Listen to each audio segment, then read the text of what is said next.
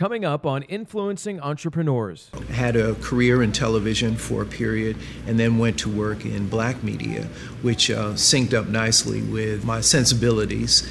And I worked for some amazing black media entrepreneurs really at the height of, or the heyday of black media. So, you know, folks like John Johnson, who is the publisher of Jet and Ebony magazine in Chicago. After years of teaching business and entrepreneurship, I found that when guest speakers revealed the hardships and mistakes made throughout their professional and personal lives, it resonated with my students. That's when I thought, why not share these stories so that other entrepreneurs have access to the same insights for education and inspiration? I'm Casimir Ward, and this is Influencing Entrepreneurs. On this episode, we talk with Henry Rock of City Startup Labs. Henry has been closing the entrepreneurial divide where often marginalized young black men and women, as well as returning citizens, are on the sidelines watching the startup parade go by. City Startup Labs creates a new class of entrepreneurs by providing a robust, accelerated, progressive, and disciplined approach to developing entrepreneurial talent. Henry's goal has not only been to provide business-ready skills for launching new ventures, but to also help improve the participants' ability to be better innovators, problem solvers, and leaders. What I'd like, our audience to talk about, or hear you talk about, is your involvement in the entrepreneurial community, but we're not born entrepreneurs, and we all have this backstory on how we started our first company or became a founder or took over a company. So if you don't mind, tell us a little bit about yourself. Sure. And your background and how that led to your involvement with City Startup Labs. Right, well, great, thank you. So we started actually with this idea originally back in the mid-aughts, an idea for an entrepreneur's boot camp for the formerly incarcerated and former gang members. And I was looking to do this in Newark the time of the incoming Cory Booker administration. He was becoming mayor of Newark at the time. They had a lot on their plate, and this was not one of them. Put that idea on the shelf, dusted it off a few years later when then Mayor Bloomberg of New York launched the Young Men's Initiative, which was targeting young men of color ages 14 to 24 around the areas of education, criminal justice, and employment. And I felt that a piece of that puzzle that was missing was entrepreneurship and self-employment, especially if you have had any criminal background. It's very difficult to get the employment that you want, have a living wage, and that sort of thing. So, self-employment seemed to be an important possibility. And as fate would have it, that particular administration entrepreneurship was not a part of their bailiwick. As fate would have it, I was coming to Charlotte, and I had reached out to the National Urban League about the idea of launching this as a pilot here in Charlotte, and then potentially rolling this out to other markets around the country where they had affiliates. So the president and CEO of this chapter of the Urban League at the time really saw the value in us doing this as a pilot. And the focus was on young black men at the time. It was really black male millennials, so 18 to 35-year-olds.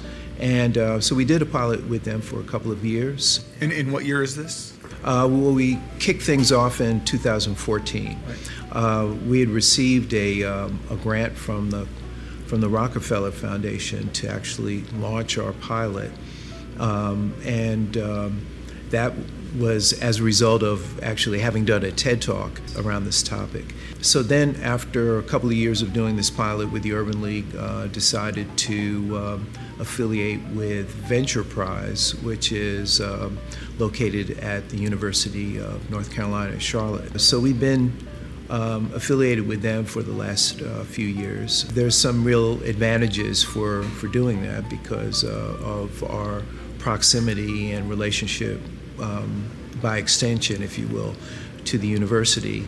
and some of their resources and so forth. Where did you start your career, and how did you obviously built a successful toolbox of skills. So if you don't mind sharing a little bit about your background. I actually come from a long line of folks that have thought and as well as put some effort into being focused on how we could uplift the race. That was, in fact, that was a theme that started, back in the 1800s. How do you uplift the race post-slavery? So a lot of my familial background is in Black history, Negro history at the time. A lot of my familial background sort of intersects Black history in some amazing ways. So I had that as a foundation. When I was coming up, it was really on the heels of the Civil Rights Movement. I was pretty active in the Black Power movement at the time. A lot of that really was formative for me. I got into media as a profession. I didn't complete college, believe it or not, but I decided that I was going to take this track into media through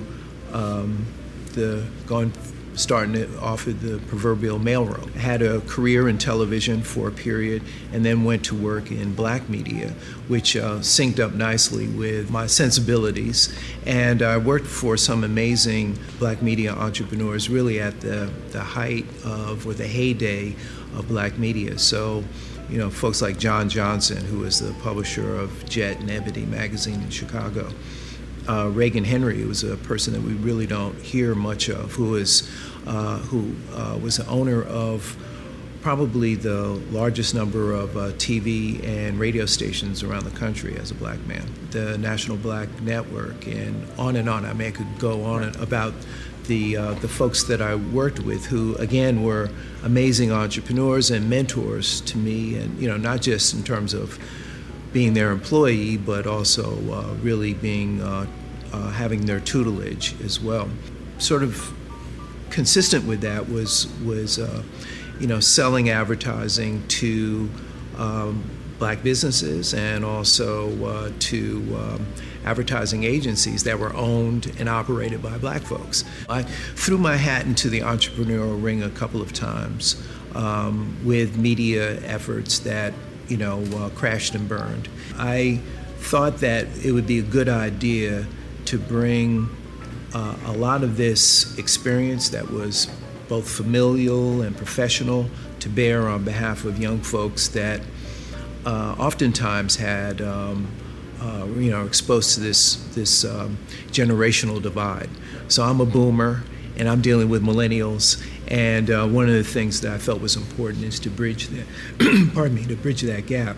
Was there a trigger, or was there some major life point that affected you to say, okay, now is the right time and now is the right opportunity? I'm actually of retirement age, so I could be doing other things in this time, and chose to deal with this as opposed to boning up on my golf game, which I don't have. Right? There really wasn't anything in the an intersection professionally that said, okay, well, ditch the job and go do this. However, all throughout my career, I've been thinking about throwing my hat into the ring, as I said earlier, with an idea or two and collaborating with other folks around things. So, that entrepreneurial instinct was there. I think it exists for most of us.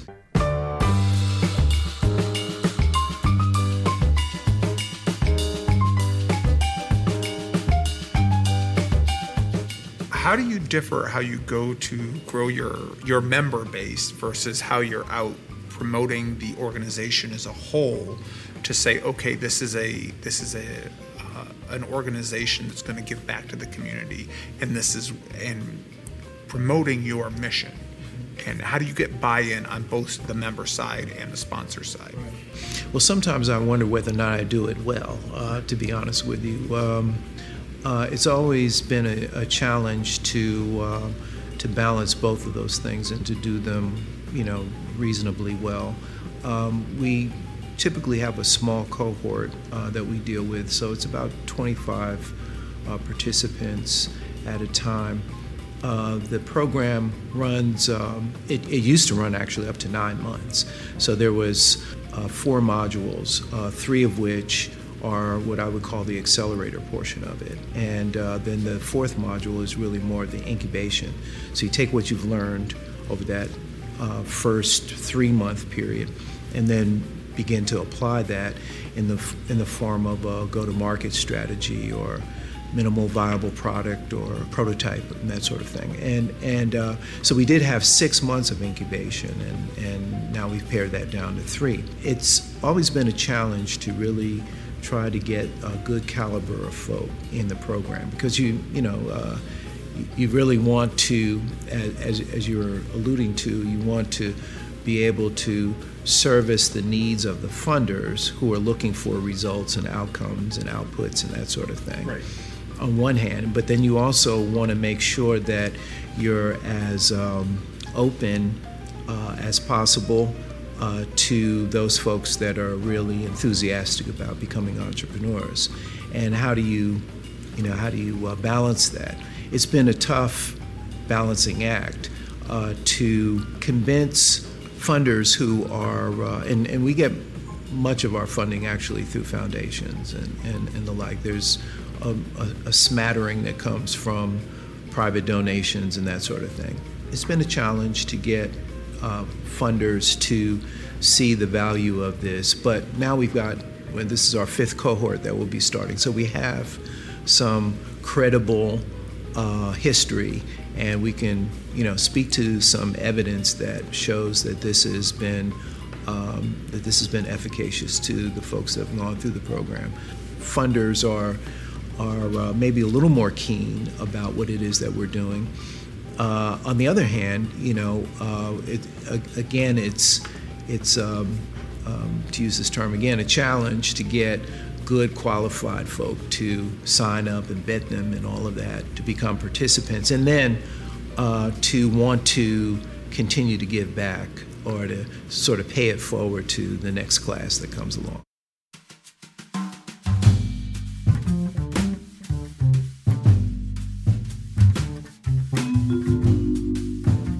Looking for sponsors and donors, sometimes they don't understand that. So you're selling, this is what our mission is. It'll make the world a better place. It'll make us all feel better at the end of the day for participating and being a part of it. But sometimes that unfortunately falls on deaf ears. So obviously, going into your 5th cohort, there's been success for this, but there's no doubt, and a lot of times we don't talk about all the doors that were shut in our face along the way, and we didn't realize we were not doing or saying the right thing. So I was going to say, and you don't have to be extremely specific, but who or how did that first win come along to where the first sponsor, where they got it and you said, I want this feeling, I want this success over and over again? The Rockefeller Foundation had, there was a woman that was running a portion of the fund where there was discretionary income or discretionary funds that she could allocate. And a woman that was working with her happened to have seen the TED Talk that I'd done, and they were, I guess impressed enough to say, hey, listen, this is an organization that we would like to get behind. And at that point, we hadn't launched really. So it was on the basis of that address that I gave that they decided to fund us. This is the first time that the Rockefeller Foundation has done anything, nor since, here in Charlotte. And so that was a bit of a feather in the cap. Right? It was a good feeling around that.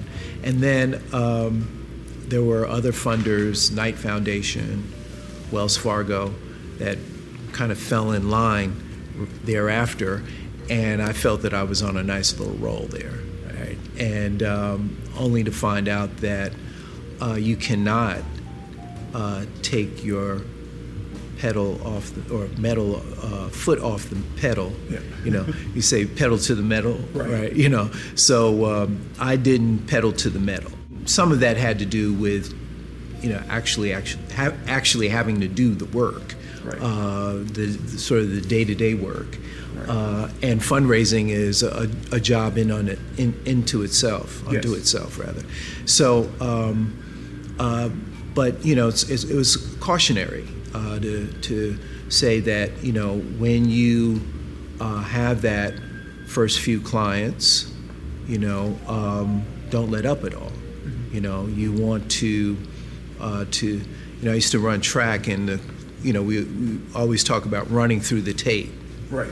Because there are some people that get to the tape, right, and somebody beats them, right. Because they ran through the tape. So it's important to continue to run through the tape.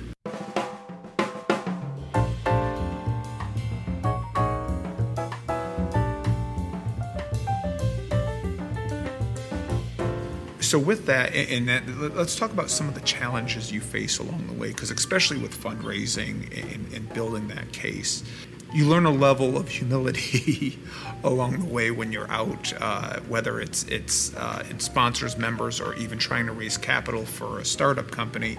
You learn no, you get asked questions that it's easy to start self-doubting yourself, maybe even to the point where you were like, am I doing the right thing, or is it time to just time to close up shop? All right. Well, I've actually had that feeling recently in dealing with millennials, to be honest with you. There's a sense of entitlement and so forth that I just don't quite get, and I've been working with them for a while, but I still, kind of boggles the mind. I tend not to dwell too long on in the as Seth Godin would say, in the dip, mm-hmm. right? I really I don't get too high, I don't get too low. We try to maintain some sort of even keelness. The challenges are things that I expect. Having been in sales, for 20 years. Which kind of toughens your skin a little bit. Oh, absolutely. There's a fellow that is a colleague that says he takes no as vitamins. Yeah. And I think that's a great way to look at it. So there's that, but then we launched a new initiative dealing with the formerly incarcerated. And there are challenges that are associated with dealing with that population, one that we never dealt with before. And, how do you help them to navigate their personal issues and all of that? And one of the ways we actually help our cohorts is through mentorship and coaching, business coaching, but also mentorship that helps them to deal with when life gets in the way. As you're going into your fifth cohort, obviously, with the challenges that come to setting up, your organization, what is the success? Maybe that, while there's no doubt that you're already successful. At the end of the day, it's really about developing this entrepreneurial talent. One of the things that I think is absolutely important, and what in a lot of cases distinguishes us from other accelerator programs and the like, is that we do focus a lot on who folks are and what's going on in their belly and what's going on in their heart and what's going on in their mind. You can get entrepreneurial training or education easily nowadays. It's very accessible. But some of this other stuff about mindset and critical thinking and understanding who you are and why you are where you are and all of that, while that for the participants oftentimes seems to be warm and fuzzy stuff, we really want to get to that, because that is foundational for building business acumen. So at the end of the day, it's really about, have we developed entrepreneurial talent such that they can either launch the next whatever, right, or actually be better employees in the companies that they're working for, should they choose not to hang a shingle. So our mission is really about how we develop the person, and the success that comes out of that in terms of the next whatever is really kind of icing on the top as far as I'm concerned. just a couple points I wanted to circle back to. So being a baby boomer, dealing with the millennial generation, is a challenge that's happening throughout every industry right now. And while that even can seem like a barrier or days you're like, you know what, let's call it a day, what are some of the breakthroughs you're making in order to make that connection? Because really what you're looking for is how do we convey these concepts and message to a generation that seems extremely foreign to everything we practice? Well, one of the things is that I get a lot of there's a lot of gratification that comes from working with them, working with young folks, right? Just as it is with returning citizens. However, I realized that in order for me to really scale this business and to get it to a place where we have the capacity that I envisioned for it, I'm going to have to remove myself from some of that hands-on facilitation. So oftentimes people equate City Startup Labs to me, the personality, and not, City Startup Labs is unto itself an entity that is doing these things, right? That is part of our mission.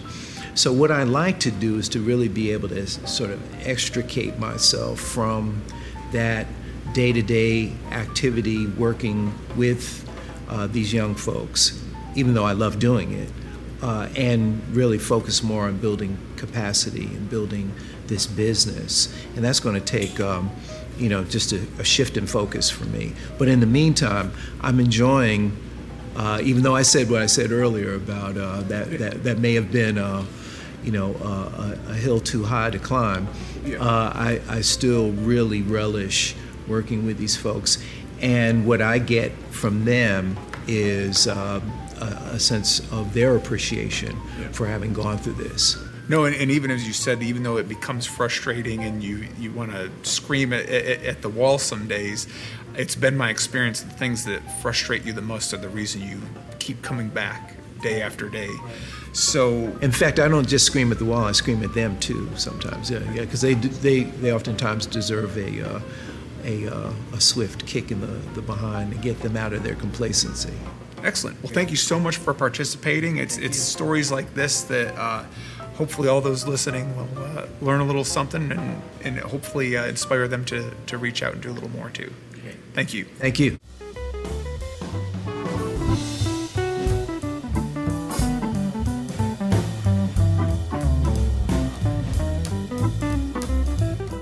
Make sure to subscribe to our YouTube channel at youtube.com/Nexity Education or visit influencingentrepreneurs.com to catch up on previous episodes with Casimir Ward.